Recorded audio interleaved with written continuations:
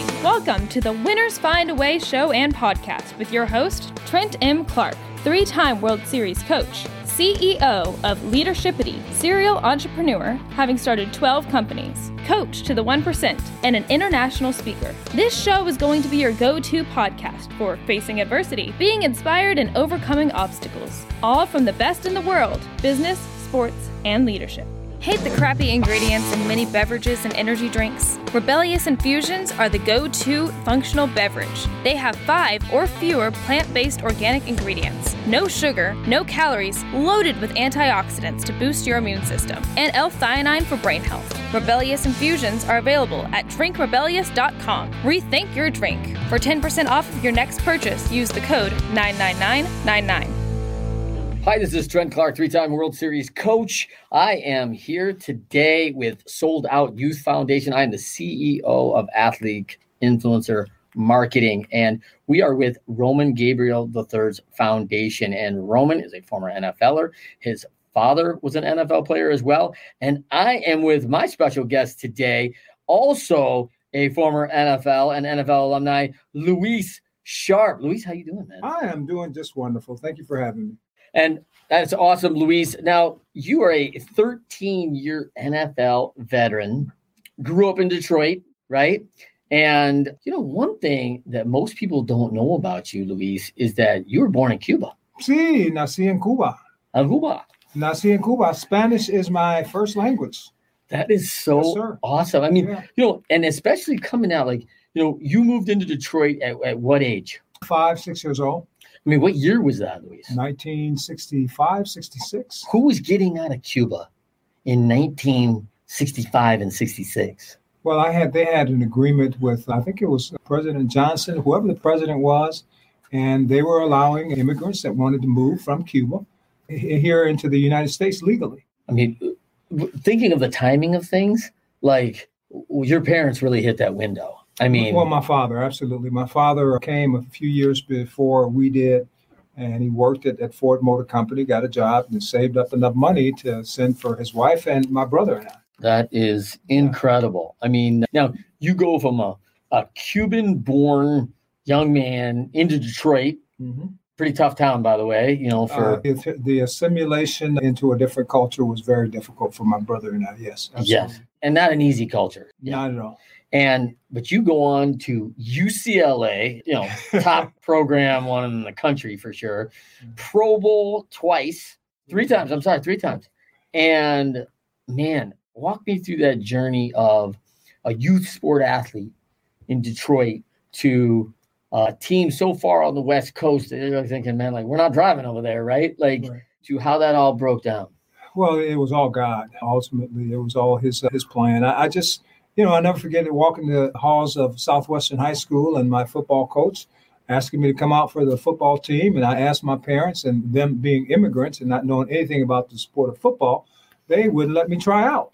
But I was adamant, and I believe I went against their wishes and went and tried out anyway. And it just worked out. I found a niche, and I was good at it and got recruited and ended up with a scholarship to UCLA and went there and became an All-American. Drafted in the first round by the then St. Louis Cardinals, played 13 years, 3 consecutive Pro Bowls. And now I love using that NFL platform along with some of my Valley lows and speaking about the disease of addiction and that recovery is possible. Yeah, I love it. We are here at the Super Bowl 57 in Phoenix this week. Did you ever transition from the St. Louis team? Were you still there when they moved to Arizona? 1988, yes, sir. Yeah. Mm-hmm. So how many years did you spend in the Valley? 6 in St. Louis, 7 in Arizona. Oh, yeah. So half and half. Yeah. That's awesome. Yeah. So which did you like best? Don't put me on the spot.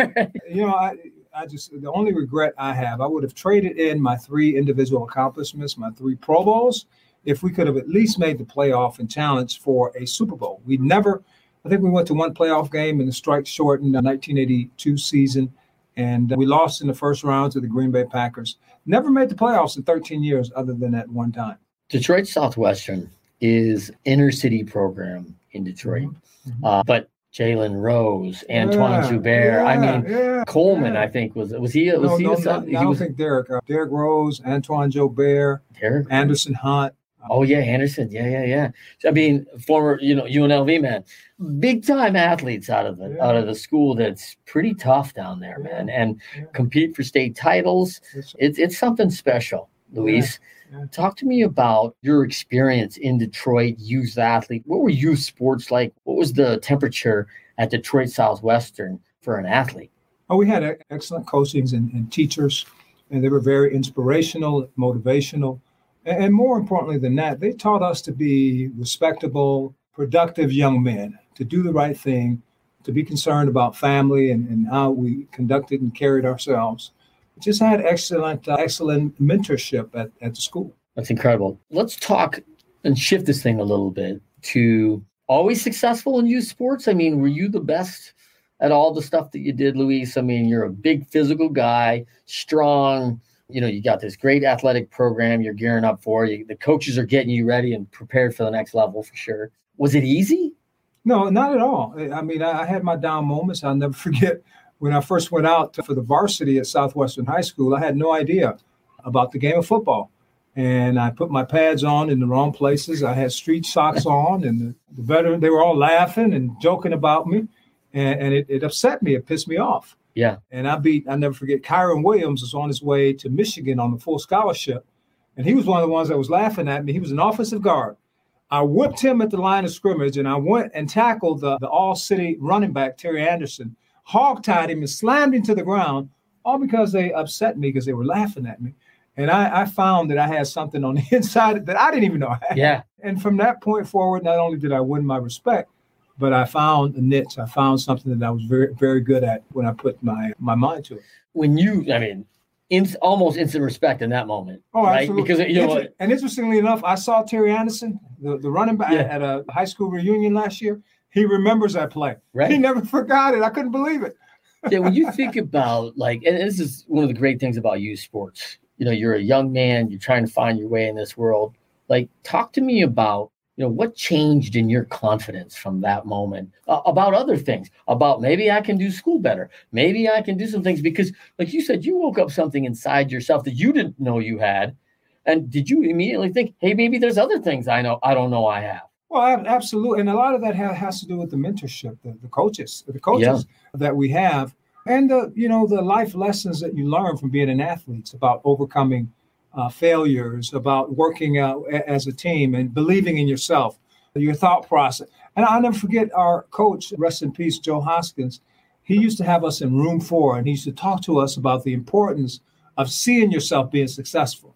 We would sit in room 4 with the lights out for an hour before every game. Yeah, visualization. And I continued that practice through college and the pros, and I believe it's one of the big reasons why I was successable on both those levels. What year was that? When I at high school, visualization high school. That must have been 1976, 77. I mean, way before people started doing it. Way back. Way back. Yeah, absolutely. That was, revolutionary, right? I mean, at the time, that was really ahead of your time stuff. And, for people that don't know, Southwestern had a tough rap that while you had good coaching, there's some big money schools in the Detroit area, and you don't get the same equipment, the same backing, the same facilities that the private schools of Birmingham Brother Rice, Detroit Catholic. You know what's up. Yeah. And so how did that play into sports as you're playing against kids that may get a lot more? One of the things I always loved about it, and, the Michigan schools are pretty good about getting kids out of Detroit. These kids know how to fight. They know how to overcome things. They've been through some tough things and lived to tell the tale about it. Mm-hmm. And one of the things that I've seen from kids that go through tough stuff is that, hey, sports is nothing. Hey, I've seen an uncle pass away. I've seen my father go to prison. I mean, these tough things in our lives, our mothers die of cancer. And you're going, this practice is going to be hard? What, are you serious? That doesn't mean anything to me. What, I got knocked down on the football field once and you don't think I'm going to get up? Right. Come on, man. Yeah, you become grizzled. Yeah. Life makes you grizzled. Yeah. Makes you callous. Yeah. You grow up in those inner cities and those communities. Absolutely. Yeah. No, so that fight, talk about when things changed for you on your road. You take a turn down a dark side, a life of addiction that creeps in. Did that come at 14? Did that come at 24 after the success of the NFL? When did this temptation leak its way into your life? Well, it started right after I became a number one draft choice into the league. And there were many, I'm not going to say many, but there were players that were involved in crack cocaine at the time. And I, being young and having more money than I thought was in the world, I just thought that, that was kind of what successful and productive pro athletes that were number one draft choices, that's just something they did, that lifestyle with the women and the drugs and the nice clothes and the nice cars, et cetera, et cetera. So that's where it started for me very early on in my NFL career. And you've got, people that you've seen on TV playing in the NFL now that you're in the locker room with going, hey, I used to admire this guy. And now we're doing crack together. You know what? That's true. And I'm not going to name any names. Yeah, no. But But I couldn't believe a guy that I would watch on Sundays, walked into my bedroom at my house, and I was like, wow. But, ultimately, and that's one of the things that my daughter and I, we're passionate about is, raising awareness and reducing stigma and normalizing conversations so that we can transform culture surrounding mental health and substance use. Yeah, I think that it's interesting that were you a straight-laced guy? Southwestern's got plenty of stuff, right? You go to UCLA. Man, you've been through some culture shocks, right? Cuba to Detroit to Los Angeles. Right. And then to St. Louis. Yeah. And had a stopover in Memphis in the USFL, Memphis Showboats. Oh, the Showboats, yeah. Then went to Hawaii 3 years in a row, Pro Bowls. Yeah, it's a lot of different cultures, right? And then moved to Phoenix, Arizona. And you've been here ever since? Well, no, I moved back to Detroit. Did you? Oh, you're in Detroit now? Well, yeah, right outside Detroit. Yeah, D-town. So, all right, let's talk a little bit about the parenting, the challenges. Everyone, you're an NFL star, 13 years in the league. Nothing can be bad for you, but the addiction rears its head, and you end up in the headlines.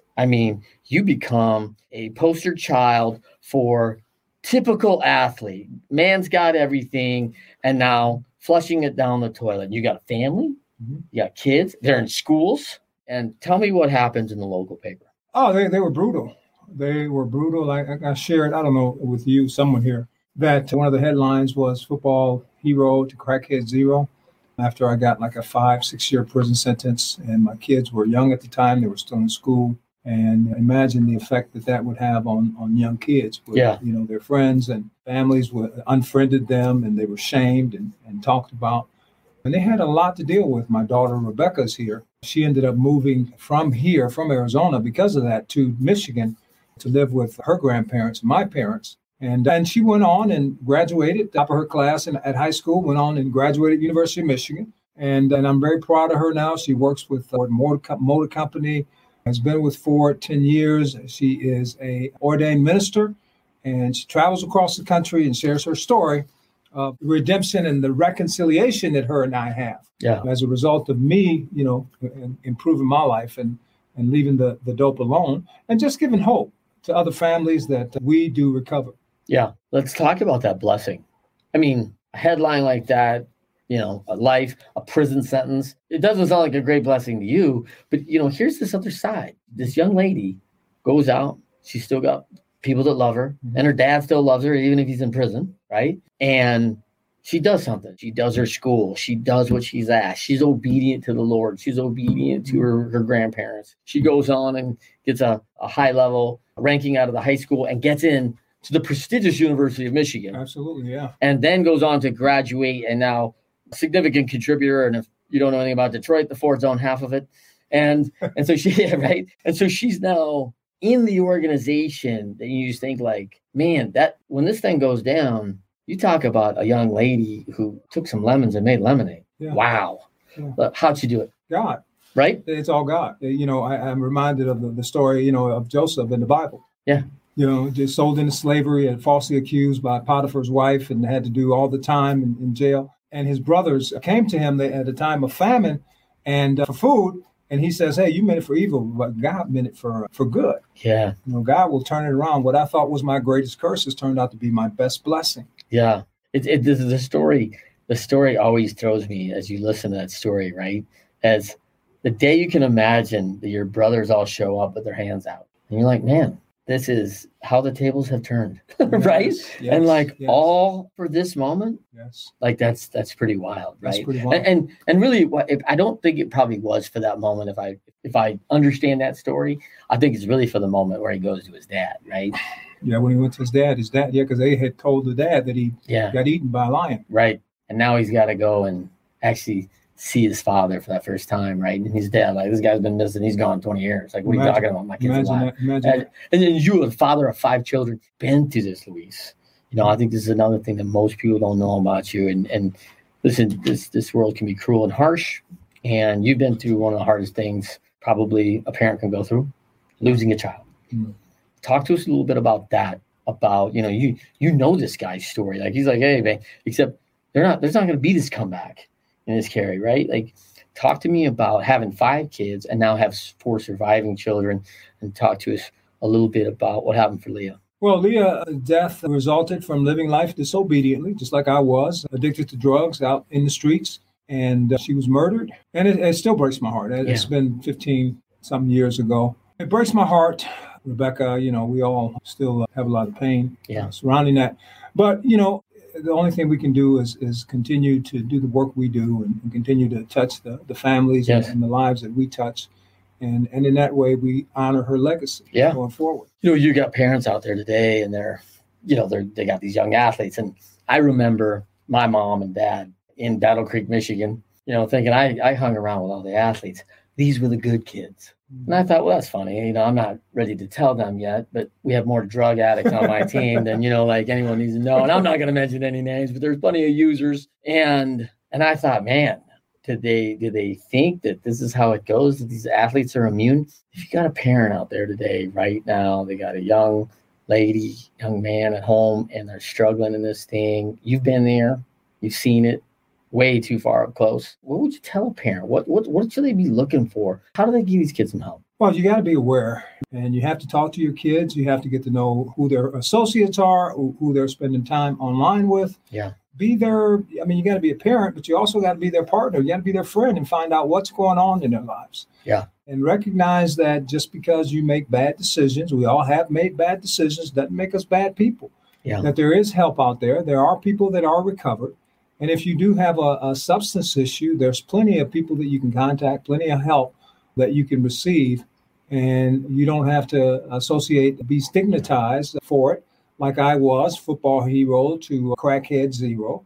Drug addicts do recover, and we do make bad decisions, but it doesn't make us bad people. Yeah. Yeah, I think that you said something that just really impacted the thought there of something that changed for me. I remember hearing a young man in professional baseball who'd been through a lot of addiction, and there wasn't a lot of grace, right? Because he'd gone, turned 4 or 5 times. Oh, back in rehab again. Like, the guy's never going to get better, right? And I remember hearing his testimony, and he said something that was just powerful. He's like, I was talking about hanging out with people, and he's like, I was at the tattoo parlor with some nice people making bad decisions. And, man, I was, and I don't know, my parents probably looking out for me. I probably never forgot my mother saying, you hang around the crap, the stink gets on you, right? So true. And so, man, like I'm thinking like, hey, a lot of these people I would have looked at as, hey, these are crap people. That's a judgment that I'm not qualified to make, quite frankly, right? None of us are. No. None of us are, right? I think there's only one, and it's not me. I know that.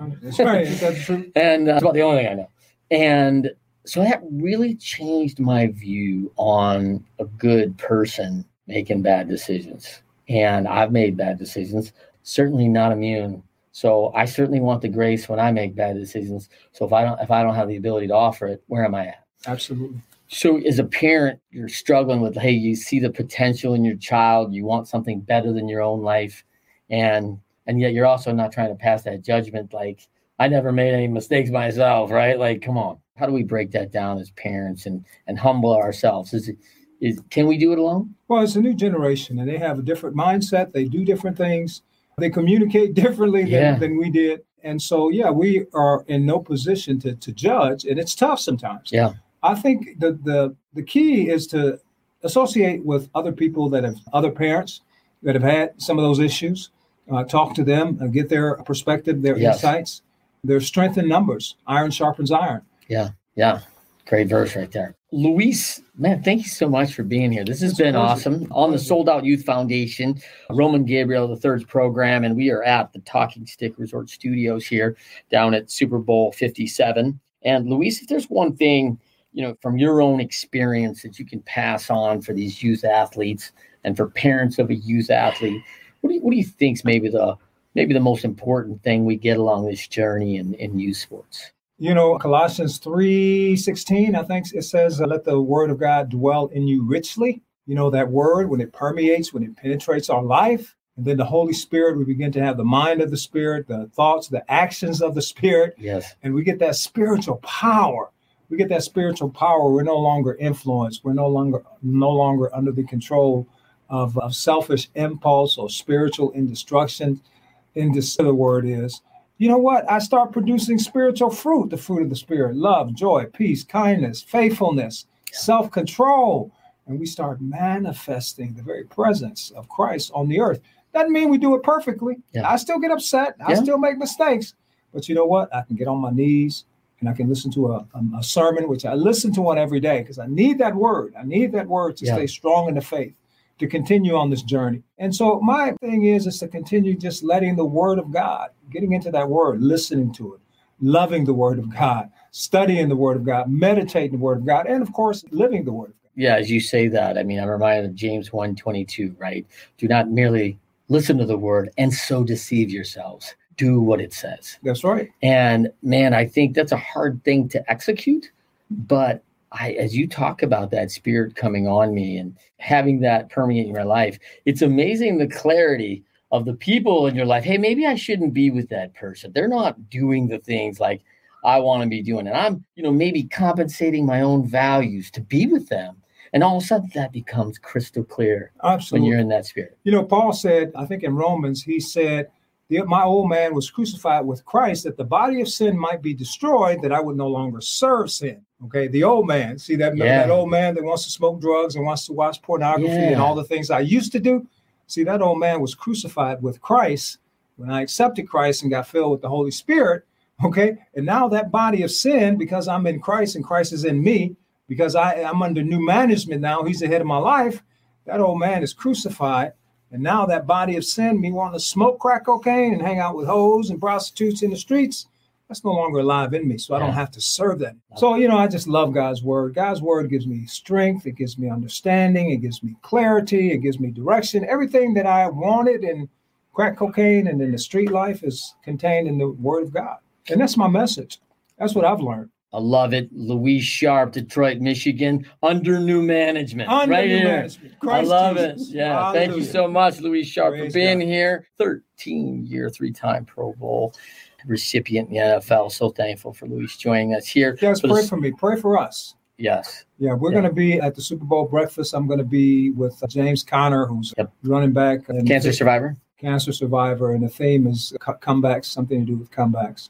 And I just want to lift up the name Jesus. He said, if I be lifted up, I will draw all men nigh unto me. There it is, sold out for the Youth Foundation. I'm Trent Clark, your host today, and so thrilled you could be with us. And we'll see you next time.